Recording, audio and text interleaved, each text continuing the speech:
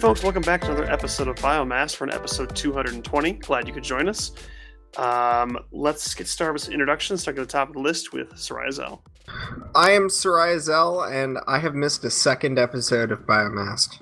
What's wrong with me? What's happened? What are you even doing with your life anymore? Don't ask. All right, Bait, you're up.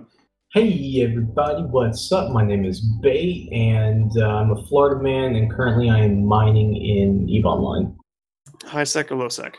Wormhole. We have a fleet. God help you. Oh, Jesus. All right, Jay, you're up.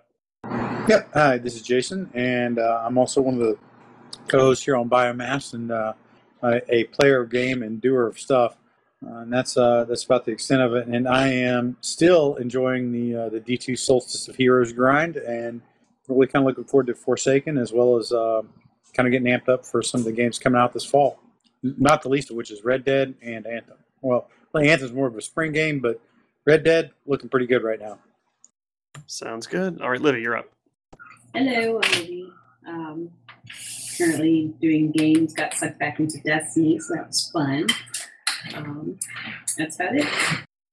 All right, and I am Pokey Draven. I help host the show, and I am suffering from a pretty sore throat today, so I'm going to kind of lean on Zell and the other co-hosts to kind of get this thing across the finish line, but it's good stuff. So, Zell, starting off, new Venom trailer? This one, I did actually see this in theaters as well, because I did a couple movies over the past week. But the kind of the highlight thing that for me that this kind of stuck out to me was, is they've had throughout all the trailers kind of the whole, Eddie trying to tell Venom we can't just hurt people thing. But I guess this trailer throws in like what looks like an alternate Venom symbiote combined with someone else. And so given the whole, anti-hero vibe, my guess is kind of that they're doing like... You remember the Incredible Hulk movie, Pokey? Unfortunately. The horrible one. The Incredible Hulk, the MCU one. Yeah. And you had the Hulk, and then you had his character name was Blonsky, became the Abomination. He was a worse Hulk, right? Eviler, bigger, whatever. And they're like, well, I can kind of direct my monster side at the worse one. That's where I see this going. That is exactly the plot I see happening here, is that there's this Venom and Hero and that eviler Venom thing, and they're gonna go, well, at least we're not as bad as that one. So I bet you're going to see about 6 of them in that movie. I think the over-under is 6. And the reason I say that is because a lot of people were definitely betting heavy that Carnage, which is one of the other primary symbiotes that kind of sprung from the Venom sort of storyline, pretty sure that's going to be one of them. And then there were 5 other ones that kind of floated in and out. And they're all basically split-offs, or they came from the original source that the Venom symbiote did. So I'm betting there's 6. And one of the big differences is so Carnage was, ultimately the way the symbiote works is exactly that. It bonds with the person that is the host. And so the symbiote definitely has its own personality and sentience, or the creature does, and then it melds with the person that it bonds with. So when it was with Spider-Man, it was pretty okay with being a hero up to a point. That felt okay for him. Venom, the Eddie Brock version of Venom in the comics, a little bit more self-centered, not as much, kind of discipline or control as Peter Parker. The Carnage one, which is, I think, the one that was in the trailer, it's hard to tell. He's more of a red color, not a black color. That basically got joined with a serial killer, and you can kind of see. And Siri was helping me. I hear some voice assistance going on there. I hear you having trouble. Yeah, well, a killer of multiple things. Anyway, that's who the Carnage symbiote bonded with, and so you can kind of see how it spirals from that. So it would not surprise me if that's what. I think you're right, Jake or Zell. Excuse me. I think that's what you're going to see a lot of is kind of symbiote and symbiote violence kind of thing. And it will be interesting to see how they play Eddie Brock because he was kind of a d-bag, you know, in the comics, which kind of drug the symbiote in that direction definitely.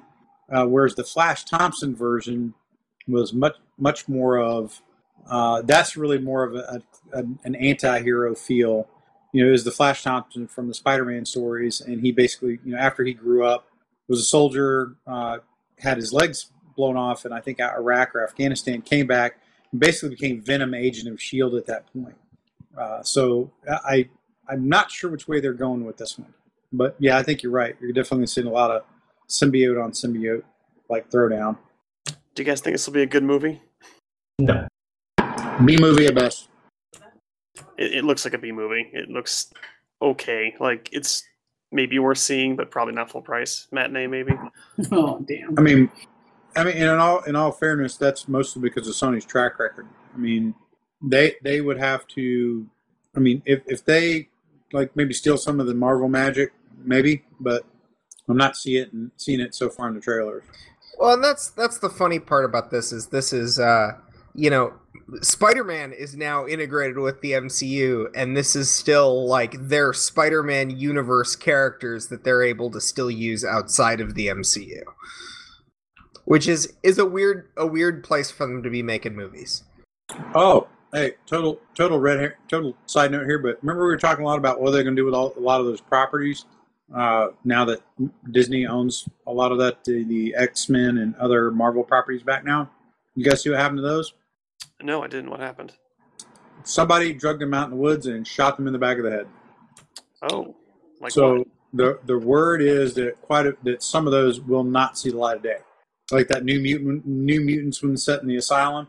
The initial reports are kind of the unnamed sources from Disney say that we're probably going to not put that out for release. It may in the future come out on our streaming service, unlike the Marvel. Wow, because that was like I can see that because I remember when they were like saying it was coming out and then they decided not to because they were going to reshoot a bunch of stuff. You know, I remember all that. I was like, seriously, they had the New Mutants trailers in theaters. That's how close they were to release. Here's and there was just so many bad signs for that one. The bigger one is they also indicated that Dark Phoenix may not complete shooting either. Jeez, that's hardcore. That really sucks. The people working on the film, like, really sucks. No, well, I think what'll end up happening is those will morph into different. Well, then the Dark Phoenix one will certainly morph into a different movie. I bet. New Mutants. I mean that looked kind of like hot garbage anyway, so they're probably okay with just shit canning that one. That's just wild. I did not hear that, but I'm not entirely surprised. But geez, No, Truth in Lending. I'm waiting for some confirmation sources on that, but sure. I've seen that in about 2-3 other places that are reasonably reliable. So it wouldn't surprise me in the next few weeks or couple months we probably hear that those quietly just died a quiet death somewhere. I can totally see that, particularly for New Mutants, for them to just say, you know what, and the idea of maybe just shoving it out on a streaming service is like, here's an add-on. We didn't want to spend the money to put it in theaters. But we already spent that. Obviously, they spent the money to film and edit it because they were at release ready before. So they have some version of New Mutants that's done. And so I could see them saying, we're just toss it out as like an extra thing on a streaming service. Like, I feel like for Dark Phoenix, what I'd like to see is even if they're, getting ready to reboot something, that they kind of wrap up that franchise, but that's just me. I actually agree with you on that, Zell. The problem is that the Dark Phoenix storyline is so that's a good biggie. That's one of the super keynote kind of historical X-Men sort of storylines. I could see them not wanting to spoil elements of that in a movie that they're not invested in. Yeah, I could get that, but I mean, I'm with you though. It would be kind of cool if they would sort of put a bow on the Fox universe, so to speak. Basically, I don't know how they do it, but like kind of send it off in a good way, then just like just wipe the slate clean and kind of go in a different direction when they start integrating things probably very slowly into the MCU. I mean, my curiosity is like, how quick could they, like, obviously you're not really spoiling the comic book version of this. It's been, Dark Phoenix has been out for a very long time. I guess my question is like, isn't it going to be a really long time until the MCU version would get around to that? Kind of depends. I mean, it really depends on how they want to jumpstart the mutants in there. But you're right. I mean, they kind of toyed around with the Dark Phoenix stuff in that horrible, was it X-Men 3, which definitely one of my least favorite ones. So I was kind of surprised that they were revisiting it in this one. But, without knowing anything else about the movie, I'm not, I could see them wanting to preserve parts of that storyline, but I kind of do wish that they would sort of like figure out some sort of nice transitional movie that kind of was a bit of a tip of the hat or homage to the Fox kind of franchises. Because the reality is that the X-Men movies for a couple of years carried the water for all superhero movies until basically until Iron Man kicked off. Yeah, it'll be good to see how they kind of play this one off and how they want to transition into whatever they plan next for it. All right, Zell, what else do you got? Star Trek news? Yes, I have Star Trek news. I am excited about the Star Trek news. So the first big one is that I think I talked about it before, that they had appointed Alex Kurtzman, who is one of the writers of the earlier movies, like the kind of reboot movies with Chris Pine, that they had set him up to do they want him to be kind of like the Kevin Feige of Star Trek, where he's arranging and managing this franchise universe. And they had contracted him to be involved for up to 5 years with somewhere around 5 Star Trek shows. So pretty big commitment. So the big thing is that at the big Star Trek convention, they actually revealed that Patrick Stewart would in fact be leading a new Star Trek series at some indeterminate time in the future with some indeterminate plot, written by some indeterminate person and directed by some other indeterminate person. They basically said nothing except for Patrick Stewart is back, which really is all you need to know. And he hasn't aged a day in how many years? That's from like age 30 to 70, you couldn't see it. But he's over 80 now, and now you're starting to see it. It's starting to, yeah. The man, I have to remember who made the joke. It was someone near me, but somebody said, he must have finally committed a sin because he just 78. Are you serious? That's insane. And like you think about it, you're like, he looked like, and this was just because of the hair, but he looked really old next gen. And then you're like, wait a minute, that was decades ago. Well, I mean, what it is there's no hair to age him by, so you can't say he's getting grayer. He doesn't look a day over Gurney Halleck. For those of you that didn't get the joke, he played Gurney Halleck in Dune. Thank you. Yeah, sorry. But yeah, so that was the big news, and then that's going to be a CBS All Access exclusive, of course, like Discovery. I believe the rumor is that the ideal hope is that they get enough Star Trek series is running, because like the thing is like, so I got All Access for Discovery, and then I canceled it.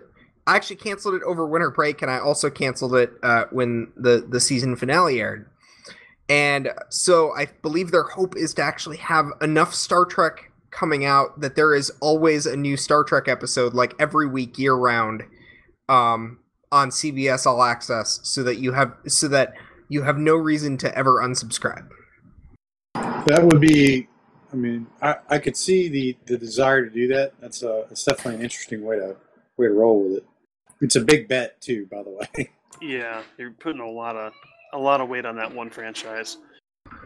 Yeah, well, I mean, there's a lot you can do with it, and they're going to, they're looking at varying it out quite a bit, much like your DC Universe properties, where like one of the series they're talking about, it's like a Star Trek Academy series, so obviously like a kids ish series. They're talking about something animated, which wouldn't be the first time for Star Trek either. Mix it up between the different things. And so CBS Star Trek TV's doing pretty well then in that regard. But the movie franchise is not. And so the other big news was that after the last Star Trek movie didn't make nearly as much money as they were hoping, they were trying to renegotiate salaries for what they're calling Star Trek 4, but is actually Star Trek 14. And they were unable to reach an agreement with either Chris Pine, who plays Kirk, or Chris Hemsworth, who plays Kirk's father. Obviously, both of them are very high-paid people right now, since they're in several other more popular franchises at this point. And basically, Paramount was hoping to cut the bill down a little bit because they can't afford it, and both of them were like, we have pre-existing contracts, and we expect to be paid our contract. So, that it looks like the Star Trek film franchise is probably dead at this point. Because that's, they can't even negotiate for those two, which are kind of their leading two, and that's before they even get into like the next one to negotiate for after that is Zoe Saldana. Like Chris Pine, I'm kind of down for, but what were they looking to bring Hemsworth back in this episode or in this movie? Yeah, so they were looking at doing a time travel thing with Kirk and his father. I mean, part of that would be change the script, but check. I still think they're going to... Problem is, like you said, there's a lot of these folks are starting to become a little bit more well-known, and their pay scale is changing, I suspect. And that's one of the big risks between, traditionally Star Trek has not featured a lot of, big-name cast. The movie franchise is definitely unique in that regard, and so the expense is much higher than what they're really used to in actor compensation. Yeah, that's true. Even in the latter, when they were making those, the latter year OG Star Trek films, Kirk Shatner, Bill Shatner, if you will, was not pulling in like the kind of money that they're probably even paying, that they would be looking to pay Hemsworth, no matter what he wanted, how much money he wanted. Oh, yeah. Yeah, most definitely. Shatner is a quote unquote big name, but he's never really been like, I can go put out a hundreds of millions movie at the drop of a hat. Yeah. So do you think it's really dead, or do you think that they're going to drop back and kind of try to transform the direction they're going in? Well, Amy. I don't know yet. They could try and do something cheaper, but I suspect that movie franchise, that they're not all that happy with it to begin with. The licensing is really weird for those movies, because CBS and Paramount used to all be part of Viacom, and then what happened was the old Viacom became CBS, and then the new Viacom includes Paramount, and CBS actually has all the Star Trek rights, but then Paramount has all the movie rights. And so part of the reason why the movie franchise is kind of split off is because they're made by two different shops at this point. And so Paramount has a license that they can make Star Trek movies, but they're not CBS, who actually has the property. So I wouldn't be too surprised if they're not thinking they're going to make the kind of money they want, for them to just let it be. I do believe there may be a contract similar to the Marvel licensing contract, which there might be a pressure that they would lose the ability to make Star Trek movies if they don't. That's really the one concern for them. Yeah, that's kind of unfortunate. I thought the first kind of reboot Star Wars the first reboot Star Trek was actually pretty decent. I thought it was good. It was certainly a kind of a fresh take, very J.J. Abrams, but I thought it was very entertaining and a good way to kind of bring the franchise forward. I actually thought the Khan movie was not too bad. Benedict Cumberbatch pretty much good in everything. Certainly was not a flop. But the one after that, the third one was just not good. See, the funny thing was the third one was probably the first one that I would say tried to get Star Trek, like in terms of the way the characters interacted and that but like the whole thing is very much more of an action oriented franchise than the usual Star Trek fare. Yeah, no, that's fair. Yeah, no, I liked the first two when they came out, but the third was pretty weak, and I was just I walked out. I think I saw it with Livy actually. We were kind of like, it was all right. It wasn't bad, but it was okay. There is a lot going on in that. Yeah, it was definitely not my favorite one, but And then Rihanna wasn't even in it. all right. So Zell, you had something else with some. Oh my gosh, I'm not going to get a VR breather stuff? in this, am I? No, we'll give you a break at the end. Nope, no, you won't. This is all right. So this is AR, augmented reality. The interesting thing is, I'd actually written a post just because it was something I had thought about, and so this is going to be a Yu-Gi-Oh story, and we've never done a Yu-Gi-Oh story to my knowledge. But one of the thoughts that I had was that I didn't understand why somebody hadn't tried to make like a VR title out of Yu-Gi-Oh yet, because if you think about it, like the entire universe of their thing, the cards are part of it, and then they have like the dual discs is like the machinery. They put the cards in, it makes holographic representations of everything, and you think about it and you're like, well, you could map all of that card playing activity to a VR controller, and then you could do all of the holographics and stuff.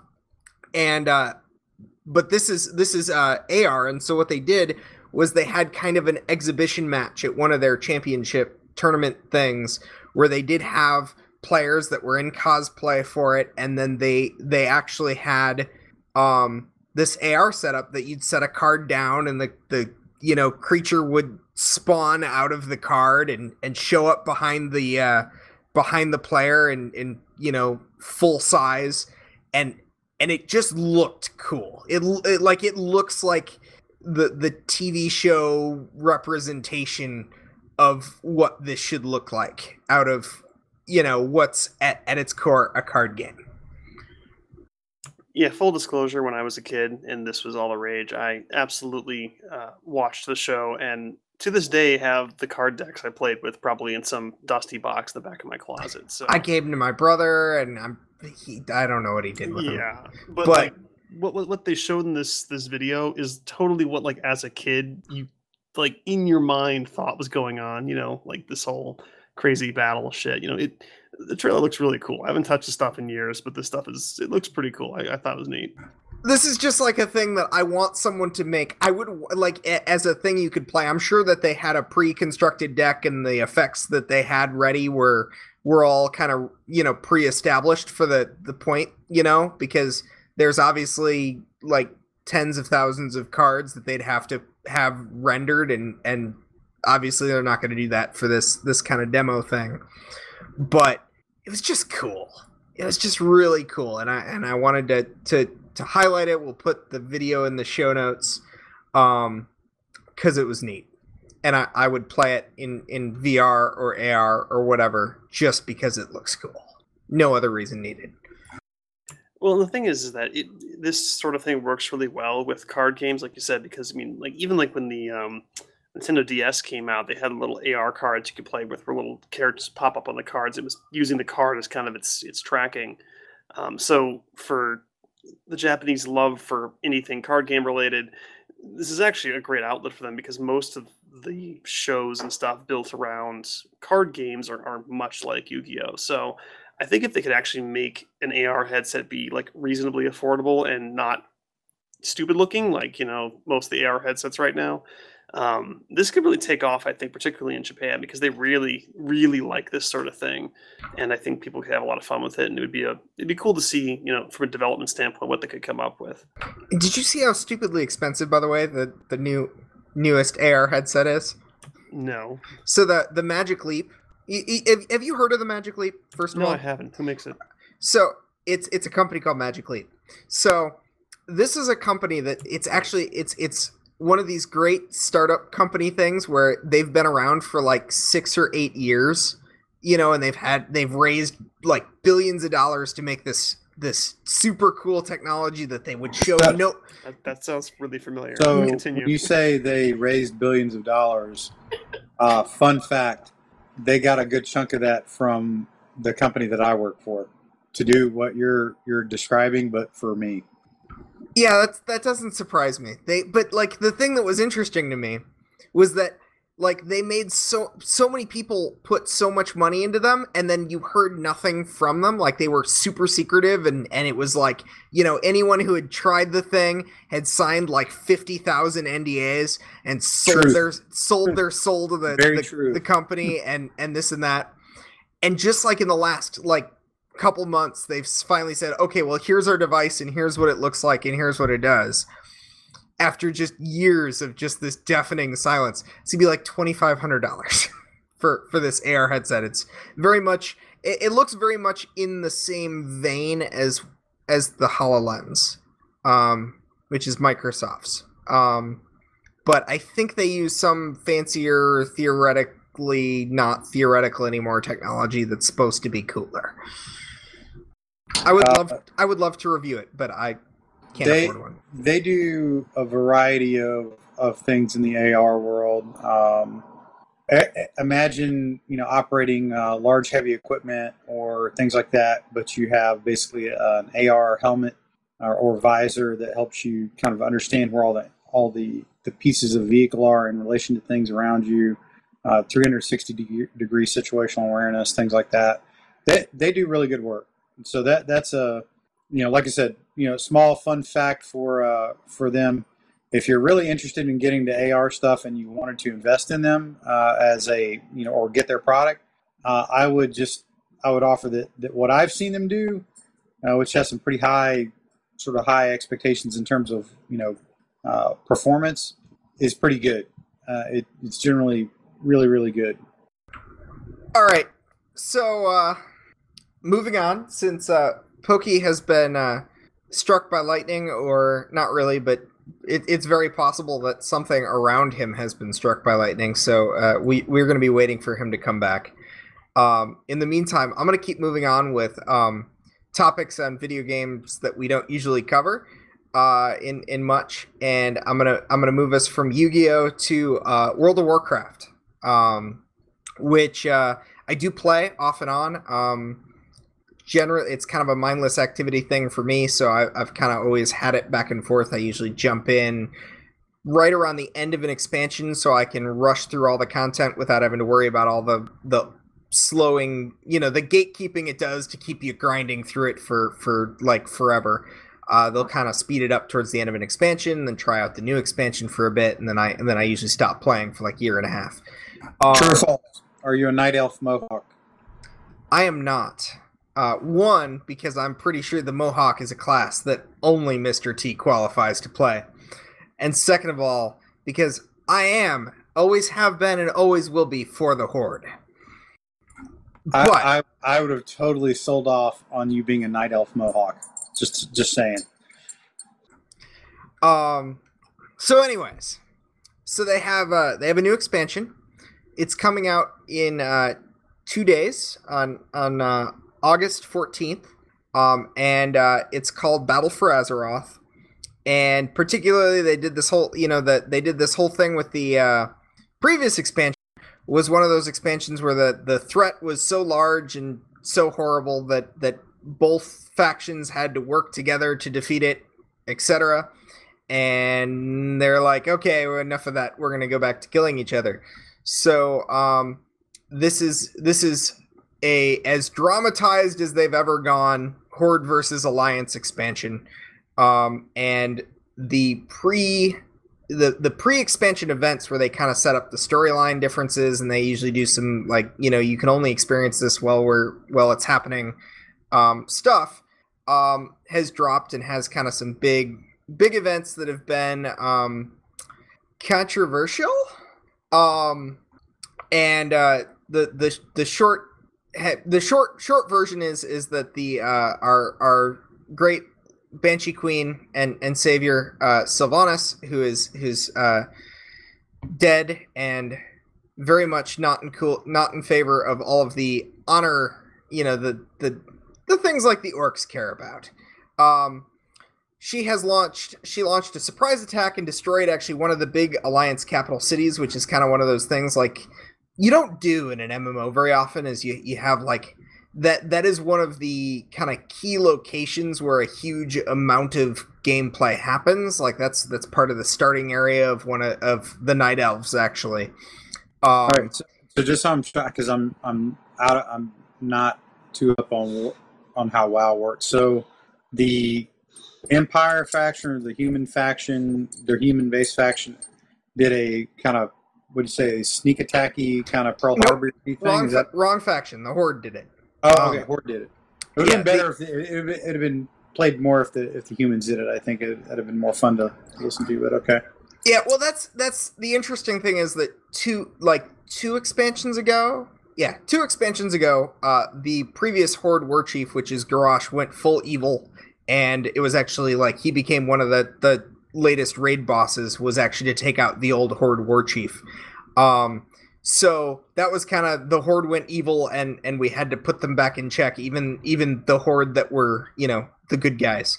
And so the big concern has been that they're doing the same thing. She burned the city of Teldrassil, and then the Alliance retaliated by attacking Lordaeron, or the Undercity, which is the undead capital. And Sylvanas' decision there was to do well, if we can't have it, you can't either. We're going to plague the whole thing.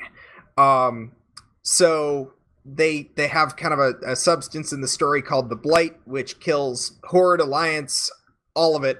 We don't care, and then raises them as undead. And so she dumped that on the whole battlefield and just like, all right, everything's undead now, and you won nothing. You may have won my city, but you don't actually get to live in it. And so that's kind of been the big drama, is people have said, oh, the Horde is evil now. And, there's been questions of whether or not various characters, including her, have really filled in the usual characterizations that they'd expect, or if someone's just really bad at writing somewhere. So that's been kind of the drama. It's been fun to play through. A lot of people have said they won't play Horde because of it, or have taken off their armor for Horde players to represent some solidarity with Sourfang, who's kind of our one of our leading characters on the Horde side, who's opposed to Sylvanas' recent events. But anyways, story stuff aside, there's actually like they've really been kind of doing up the cinematic side of things, in addition to the usual usually like the expansion trailer is like where they do like the full like high movie quality effects. They actually did a secondary cinematic at that quality level, which was called Old Soldier, and is about Sourfang deciding whether or not he's going to just run to his death and try and not be part of this or what. They've actually done a couple of novellas. They've done like 3 or 4 comics that were kind of leading up to this stuff. There's been a bunch of little cinematics interspersed with the game. So there's really been a lot of just content that they've kind of dumped out to kind of hint out in various mediums the different characters' motivations for this story. So now, again, as I kind of showed my ignorance about WoW, like it's obvious it still has to this day a pretty significant following. Like how invested would you say like the general player population in WoW is with the storyline? Because like a lot of MMOs, it's there's usually a much smaller subset that's kind of down with the story type stuff, and it's a lot less about that. It's just like, hey, that's a framework for new gear. Do you find that generally that people that are kind of still hanging out with WoW are like this kind of thing, like gets energy in the game, like when there's a big shakeup like this? I would say there's a lot, like part of it is that Warcraft is, it is a quest, much more of a quest-based game. Like when you talk about like the storyline of Eve and they do a lot of work to develop it, there's a lot of people who really don't care about any storytelling that the developers put together, because that's not the point. There is like even through the raids, the raiding is questing. Is stories are told through the raids. They're told through the leveling experience. My lean is that there is probably a much more significant amount of people interested in the story than some other MMOs. I would say, like, I can't count how many characters I know from other I don't know from other franchises. Really, never are household names. But like, for example, Sylvanas is probably one of Blizzard's most marketable characters right now, behind your Tracer, because obviously Overwatch is still Overwatch. Right. But and the other thing that's been interesting is I think there are a lot of people who are maybe interested in the story and have always been like, they played the game years ago, because obviously like World of Warcraft has had several tens of millions of players over the years, and many have come and gone, and I think there's been a lot of people who have been interested to see what's happened with this story, even though they maybe don't play anymore. And so I think you might have some people coming back to see what's going on and then leave again, because it's still World of Warcraft. No, that's pretty interesting. I mean, it's kind of like I generally know kind of who the sides are, and at least some of the big names and stuff like that. And I've never played WoW, like, ever. So, I mean, it does have some penetration out there in terms of like the world building that they've done. So I'm always interested when there's something that happens in a game that's beyond just raw mechanics, or we're taking all your loot, or we're doing something to you, good or bad. Those are the things that interest me when a game has got that much going on for it, that when it's not a pure mechanical activity that changes what's going on with players. That to me is just strikes me as interesting. And another thing they did that is kind of fun. It's kind of a major expansion feature, but it's actually a major redesign of how their servers work.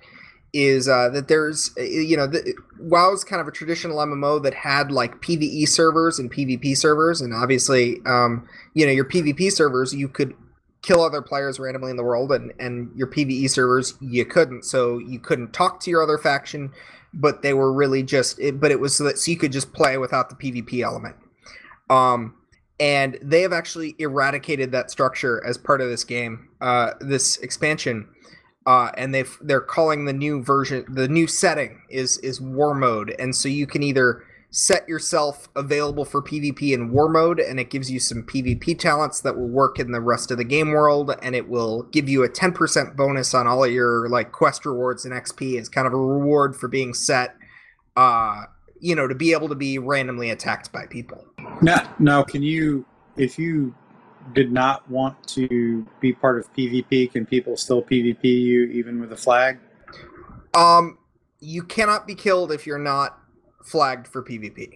So they've really made it so that you're no longer determining, you no longer have to move servers to either be in or out of PvP mode. You're set, you have to be in the main capital city, and then you can set whether or not you're in War Mode. And if you're in War Mode, you gain the bonuses and can be attacked, and like if you're in PvE, I believe you can still mark yourself for PvP.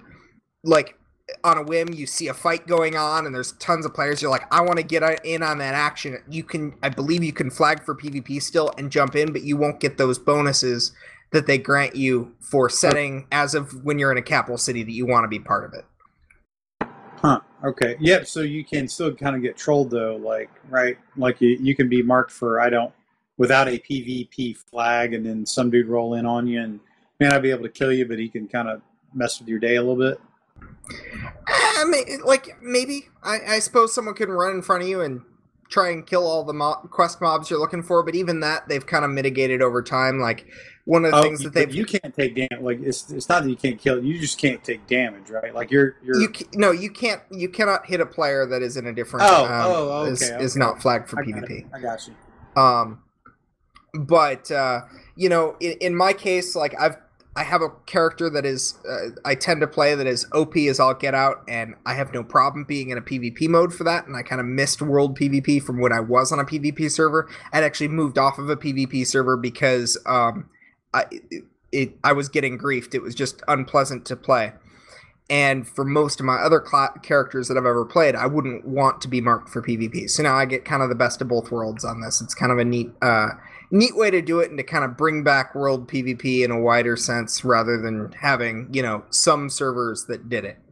Now, they still do that thing where you like what I remember when I looked at getting into WoW a couple times, and I basically walked away because it's almost too much of a hassle because you kind of had to know exactly what server that you wanted to get on, and they were all very, very different, had really different identities and that kind of jazz. Because I remember like if you you can't just hop on and play with with a group of your buddies.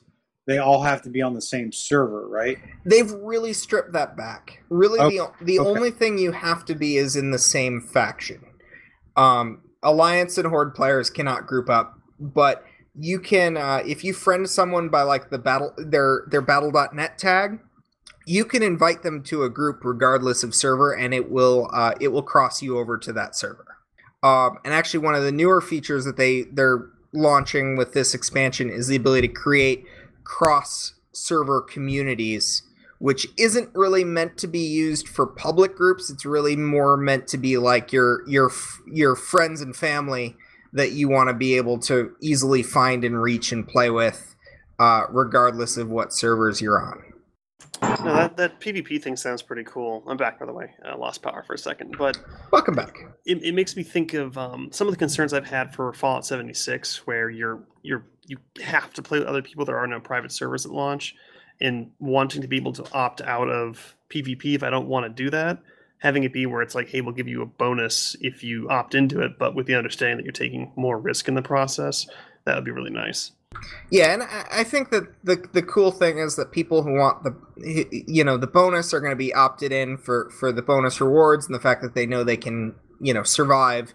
And then my hope is that if more people can jump in on fights, like kind of one of the pre-expansion event areas, there was a good fight going on where somebody would show up and then a bunch of people would join in. The other faction would be like, okay, we need more guys, and we'd call out and get more guys to come in and jump in, and it was a good fun, and the Alliance drastically outnumbered us, but it was fun.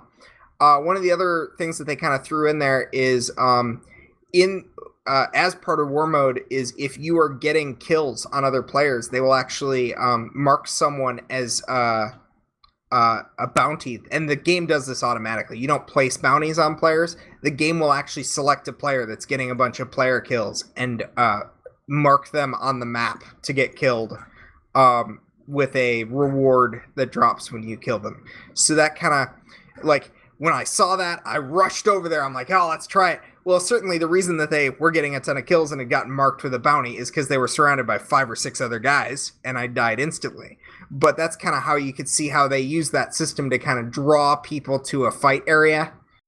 That's an interesting way of kind of going about it. I mean, I think it also kind of depends on what is your play style. Like, I guess it's one of those where what if you were entirely built around being like the stealthy ninja assassin typey guy, and then suddenly your shade step / invisibility potion wasn't working because Blizzard conveniently tagged you with something. They'll put you on the map for that. To be fair, if you're getting that many kills, there's some fairness, I think, to them going, okay, well, we're going to show people roughly where you are, but it's still not like they're not highlighting you in the game itself, right? You could still stealth. They're just going to know, give or take, where you are on the map. Is there a cooldown on it? Like can you, like, okay, things are getting too hot, I can bounce and then, come back later and your the marker's off of you, basically? I'm not sure how that works. I don't think it would survive you leaving the zone, to be honest. It's kind of cool. Cool. So is that kind of everything you had on the World of Warcraft stuff, Sal? Yeah, that's it. So yeah, it's launching this week. It's got lots of story stuff. There's one cinematic in particular I want to throw in the show notes because it's cool and it looks really good. They did their kind of movie grade effects on. But yeah, so just kind of fun because it's been a long time since they've done something that was interesting. Sounds good. All right, so in other news, Fortnite. So as most of you are well aware, Fortnite is on many different platforms, one of which is mobile phones. So already you can kind of put your head together in a third-person shooter with mobile phone controls. That's going to be some shit right there. So naturally, it took people probably about 3.6 seconds to realize I can actually use a third-party peripheral to hook up a mouse and keyboard to my phone. So I can use a mouse and keyboard against people who are, fat fingering on the phone console trying to, aim and stuff. So it's causing some issues in the sounds of it. And so maybe you can clarify a little bit, Zell, but basically Epic is going to try to segregate people who are using a peripheral mouse and keyboard from those who are not. Is that true? Yeah, my understanding is that they actually currently allow on one of the console platforms that they'll let you use a mouse and keyboard as well. I think it might be the PlayStation. So Fortnite, bear in mind, does have cross-play for a lot of platforms. So part of this is actually the concern that PC players, which would normally use a keyboard and mouse, are still can end up in the same games as people with a 3-inch touch, a 4-inch touchscreen on an iPhone. I'm sure that goes very well for the touchscreen person. Yeah. So and this article was kind of interesting. They actually had some commentary on whether or not the mouse and keyboard was really overpowered. You know how that conversation always goes. But coming from the Dust crowd, I thought it was an interesting topic always whenever this comes up, because every time crossplay comes up, people say, oh, it's going to be fine.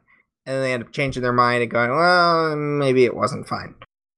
Yeah, I mean, I think if you want to try to make an argument between like a gamepad and a mouse and keyboard, I think there's a fair argument depending on the type of game it is, what is going to be better.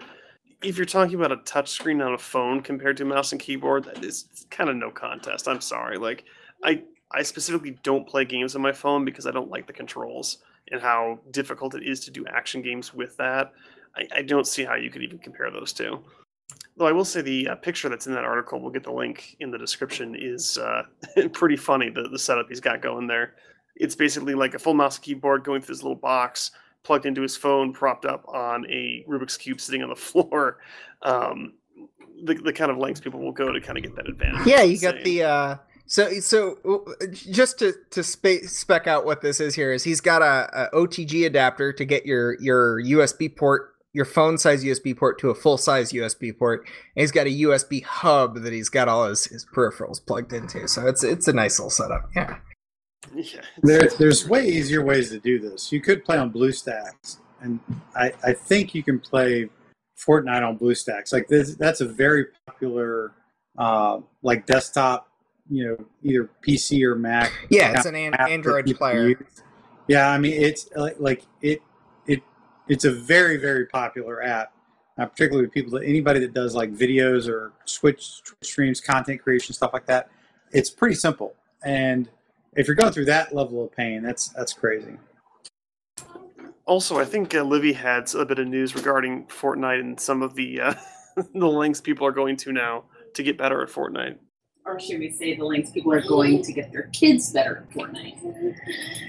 Because porting, I guess that's what's more important now is your social standing and your ability to play Fortnite. Not just play it, but play it well. So parents are seeking out tutors from various companies. A lot of them are esports champions that are teaching the kids skills and like communication tips so that they can be awesome in Fortnite and maintain their reputation in high school and beyond.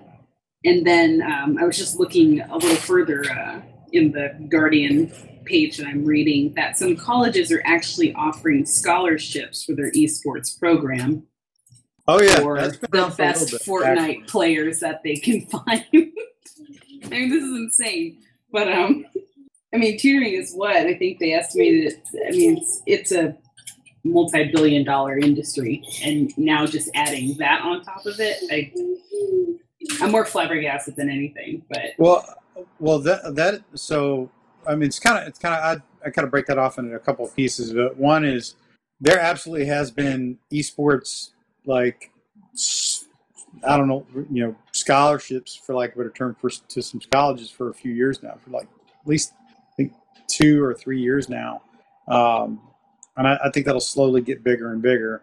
I don't, yeah, I'm not. I don't know about the whole like, hey, I just want my kid to be not razzed at school because he sucks at a video game thing, so I'm gonna give him a tutor. That's helicopter parenting at its finest. If you are a semi-professional player or you're somebody that wants to be one and you're trying to get better, I maybe can I conceptually can understand why you'd want to get somebody to work with you. But that's just crazy. Like I mean, who would have thought? right, and it almost makes me feel like because I mean, what's the streamer's name? Ninja. I mean, stories like that are probably making a lot of parents salivate at the mouth at how much money could come in from that. I mean, a lot of people, even on YouTube, have parents that push them to do their YouTube videos because it's money coming in. They catch a viral tick and it's just go from there. But yeah, that college is, what is it? It's an Ohio Midwestern University, Ashland University, that actually will give full ride scholarships to be part of the school's esports. It's just, I don't know, it's crazy. That's pretty crazy. I mean, when you consider that the kind of the top Fortnite player is this guy named Ninja, he makes $500,000 a month playing this game. Yeah.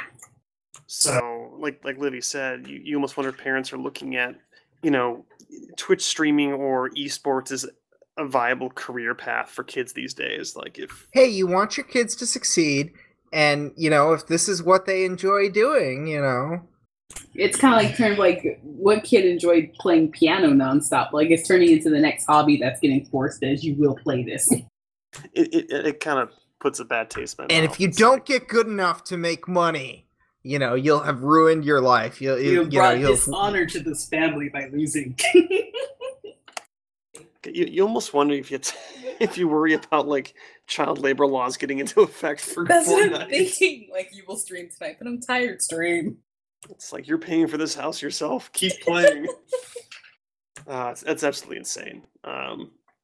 Like to Jay's point, like if you are like doing this as a profession, you want to further your already existing career, sure, fine. But I mean, come on, you think your 14-year-old is going to become this multi-million-dollar Fortnite streamer? It's ridiculous. I mean, with tutoring, it's possible. Oh my god. I'm just happy if the kid can pass his algebra test. I'm not even looking for more than that. I just want my kid to sit in a square. Jeez. All right, so moving along from that, and we kind of touched on the concept of crossplay, and this actually kind of came in the middle of the show. Someone sent it to me. So Bethesda is making a digital card game, so kind of like Hearthstone, something like that. It's called Elder Scrolls Legends. So it's based off of kind of the Elder Scrolls series, Skyrim, Oblivion, that sort of thing. They've come out and said that we will release this game on PC and any console that supports crossplay with PC. If you do not support crossplay with the PC, we are not going to release the game on your platform. And then they slowly turn their eyes and look at Sony and just stare intently. That's kind of humorous. It's begun, yeah. And this is probably how it's going to go. Is the people who are making the third-party software for games going, we will simply not publish on your platform because we know everyone wants to play our shit. That if you don't support this, then we're not coming to you, and that's what's going to force the hands of these hardware developers.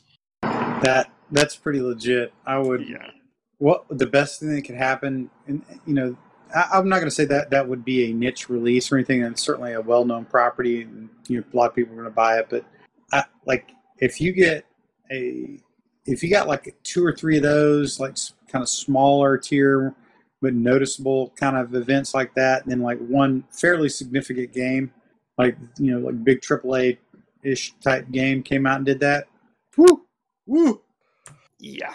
No, I mean, and I think Bethesda picked a property where obviously Elder Scrolls is a big deal, but it's also a digital card game, so it's not. If Sony calls their bluff on this and says, "Fine, screw you," it's not going to be a huge loss for them. I mean, it's obviously a large market share, but it's not like they're releasing Elder Scrolls 6, where it's a huge, massive game. It's a little bit safer for Bethesda, but it's got enough visibility that it sends the message of, don't screw with us. You're going to go this way, or we're going to make it hell for you as a hardware developer. So it's kind of fun to see this happen. It's interesting.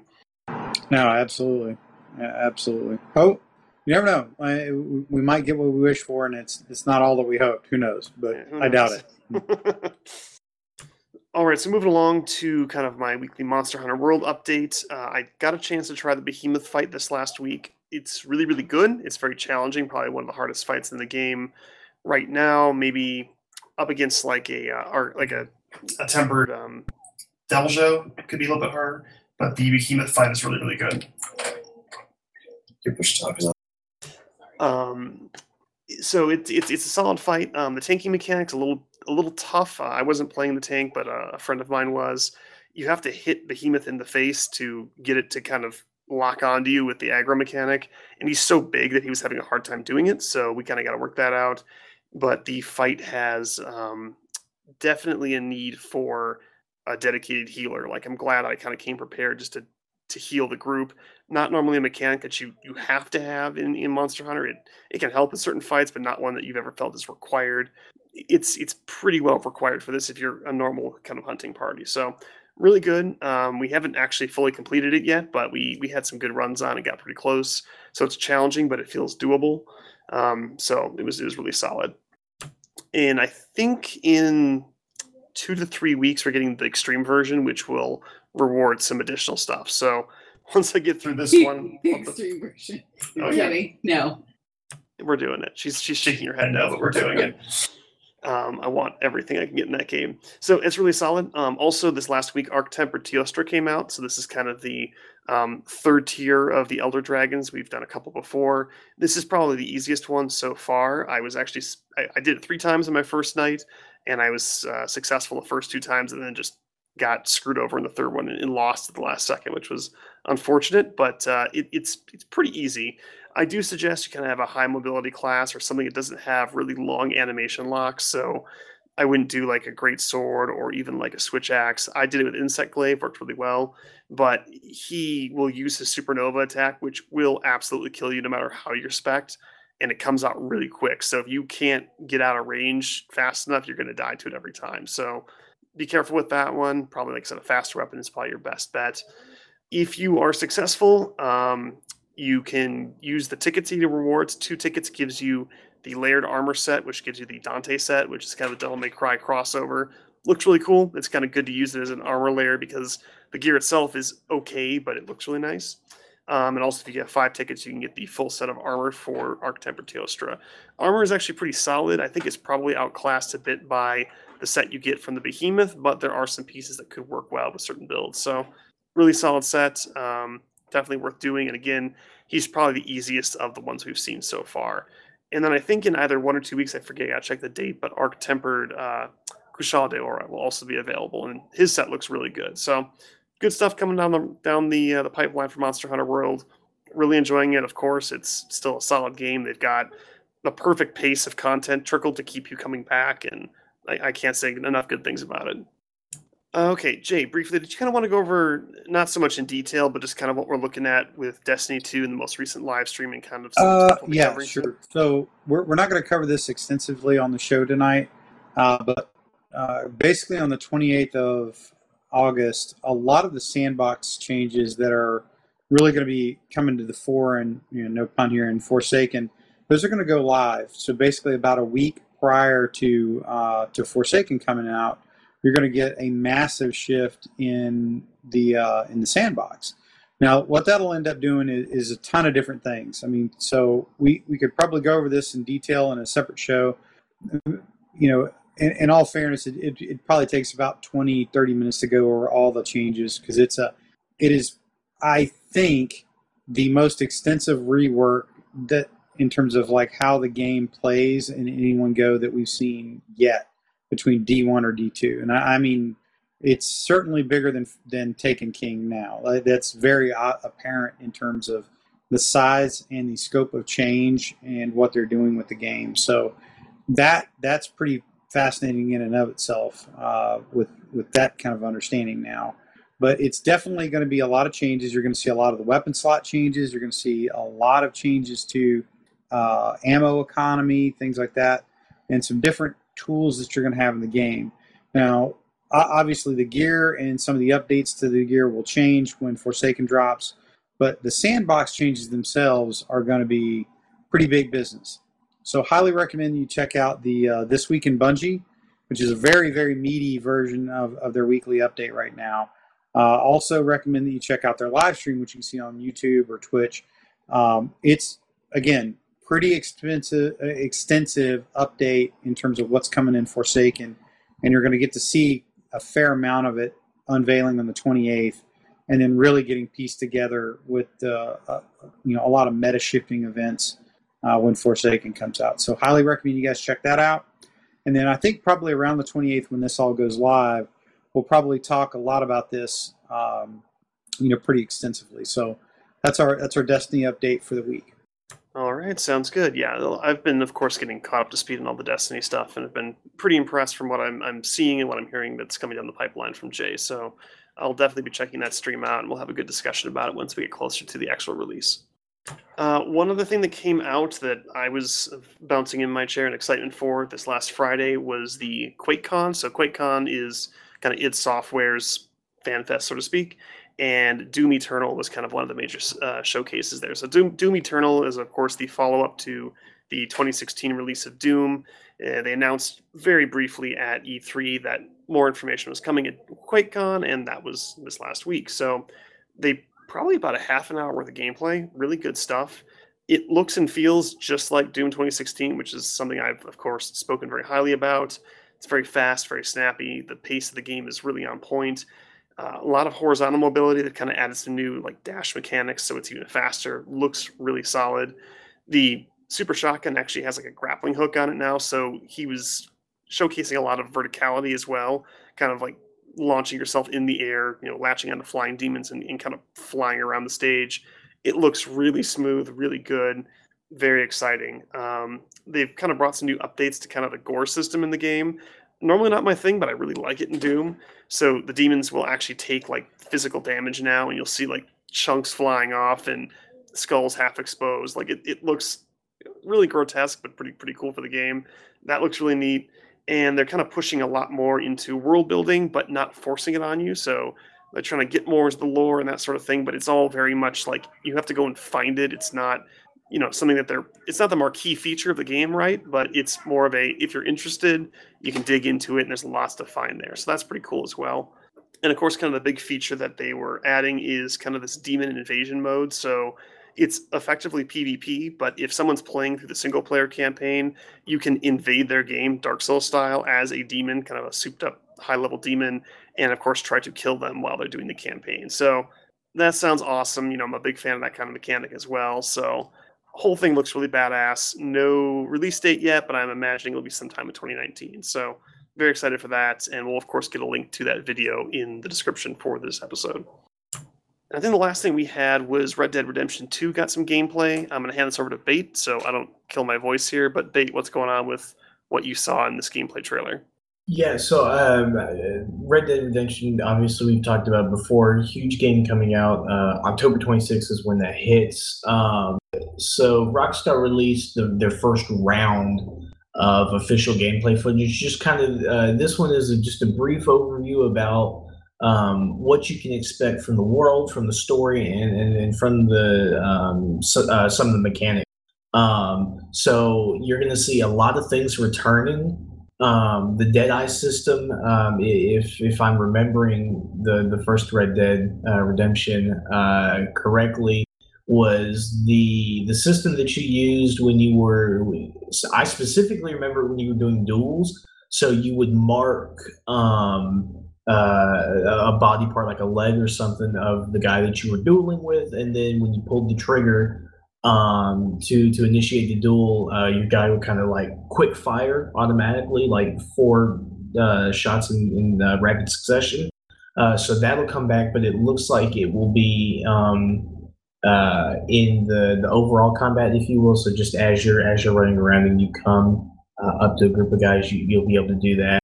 The wanted system, how they did it in the first game, is coming back. So you'll have your thing, kind of like up in the corner, and then you'll still be able to intimidate people, and kill them to reduce witnesses, or pay them or whatever. I think you can beat them up now, which is kind of cool. And then hunting, of course, is coming back. The environment diversity is absolutely crazy what they're doing. They kind of touted the fact that the game takes place all across America, and you can totally see that just within like all the different environments that they have. So there's going to be like swamps and deserts and like the Rocky Mountains, and you'll be able to like walk through these mountain passes and whatnot, and then the prairie lands, if you will, kind of like what you saw previously, and then forests. And one thing that I did notice, just in the little bit that they were showing, was that each environment really felt like that environment. So your swamp, it was dark and it was muddy looking, and it looked like a swamp, and the same thing with the desert. It was very dry looking, and there were I think there was even a little desert lizard, just to kind of like reinforce that environment. So the game looks so good. It looks beautiful. So I'm excited as far as that goes. Probably the prettiest game that I've seen, of this year. Let's see what else. So as far as when the game is set, they're kind of going for right there at the end of what you would call the Age of Outlaws. So when the cowboys and the Indians, like you may see in Gunsmoke or whatever, are kind of like dwindling, and everybody's becoming more modernized. So some of your cities will be just that. They'll be more modern cities, and there's a scene in the gameplay that they had that really emphasized that. Like there were proper streets, and I think there might have been some sidewalks, and there were just lights everywhere. It was really, really nice. So you'll see that. Hopefully they'll kind of there'll be a good mix of Western villages, if you will, and then these more modern cities. So we'll have to see. Let's see. Your guns are going to be more realistic. They say that they'll have realistic recoil and reloading to keep the player more grounded. I don't know what they mean by more grounded, but I'm sure it's something super simple. So if you're into that kind of thing, then there's that for you. The biggest thing, though, that I kind of noticed was it seems like they're putting in some more almost RPG elements into this one. So instead of the last game where you're kind of this solo guy going around trying to enact revenge upon a gang, you're going to actively be in your own gang, which means that the characters that you meet, you'll be able to interact with on a deeper level. And so by interacting with them, you'll find secrets in the world, or even quests. I think was something that they were saying, events, but they didn't really say what events were. Are you getting some Dragon Age vibes from it? I don't think. How much Dragon Age have I played? No, not quite that. I don't think they didn't really show it off. They just kind of mentioned it. I wouldn't be surprised though if one of their other videos that they're going to put out, kind of focuses in on it more, and I kind of hope it does. But it seems like an interesting turn for. I mean, obviously not just for Red Dead, but I mean even for Grand Theft Auto, even obviously being made by the same company and it basically being the same game, just time setting. I wouldn't be surprised to see something like that make its way into the sixth installment of Grand Theft Auto. Obviously, we'll have to wait and see though. So it'll be interesting to see how Rockstar implements this into Red Dead. But I mean, it should be fine. I don't see how you could really mess that up. And kind of keeping in with this idea of building bonds, the horse that you ride, you'll actually, as you ride him more and interact with him throughout the game, somehow I don't know how they're gonna judge this, but you're gonna I guess you'll get positive charisma, if you will, with the horse, so that he'll basically do better in tense circumstances. So whether you're in combat or whatever, he'll be able to be maneuvered more easily. So that'll be that's kind of cool. And then not only are you gonna have the horse you ride, but they're talking about how all horses won't be created equal. So you might have one horse that you ride mainly to travel, right, that has good endurance or something, let's say, and then there might be another horse that is better at pulling carriages or something. So if you need, you basically will be switching horses for certain missions, I would assume. So that's really interesting. I don't think that I've seen something like that. I know the previous game, didn't have that. So it'll be good to see, what they do with this and how they can maybe implement this into other games. Not obviously not with horses, but maybe something else. So yeah, like I said, it's the game looks good. The story, it's a Rockstar game, so I'm not too terribly worried about the story. And the world looks like it's going to be really fun to just play around in and see what's out there, see all the little things that Rockstar have done to make the world feel more alive. And that game comes out the 26th of October, and pre-orders are available. You're probably okay to pre-order it. I know I did, so you can take that risk if you want. It'll probably pay off. And if the game is terrible, you can direct your complaints to bait@biomass.net. Yep. I take full responsibility. All right, guys. Good stuff. Anything else before we go into shout-outs? Take that as a no. All right, so my shout-out. So months and months ago, we talked about, the movie and the book, The Mist by Stephen King. They made a series about it, and I think we all kind of went, why?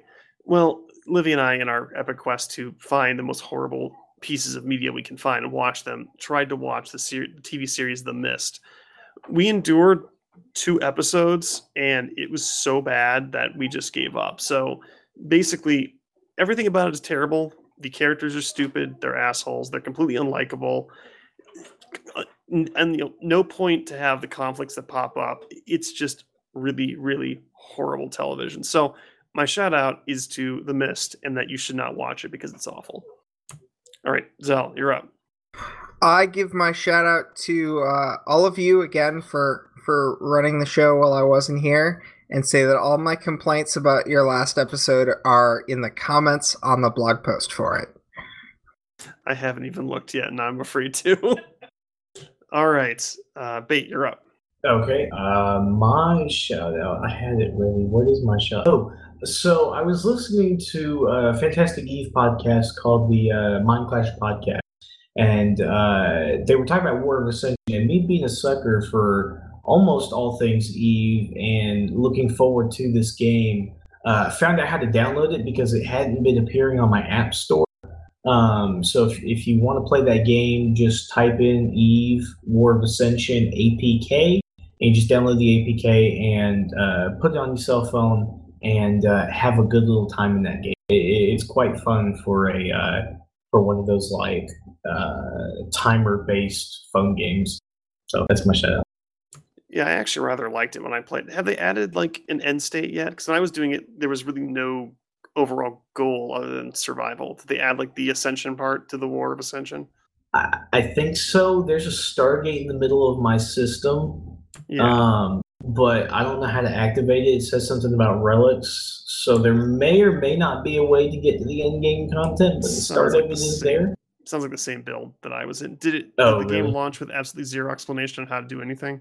Pretty much, although there are Okay. quests that I've been getting like an ungodly amount of resources from. So okay. there's that. It must be newer than the one I played then. The one I played was like dropped you in and you had to figure out through experimentation how to play the game. That's not there. The site I'd recommend is for downloading APKs is called APK Mirror. No, I just went to like raw APK or something and hoped it wasn't malware. Well, I'm recommending one that isn't malware. You should do Excellent. that. Yeah, thank you. Yeah, no, I won't get into it because technically I agreed to an NDA when I played it, but yeah, no, it's an interesting game. It'll be nice when they actually finish all the features, but it's an Yeah. interesting attempt and a different look at some of the themes and ideas you're used to in Eve, which was pretty interesting. See, I want to talk about it now, but now that you said that, I didn't sign anything, so Yeah, You're using technically what I guess would be a leaked version. So fuck.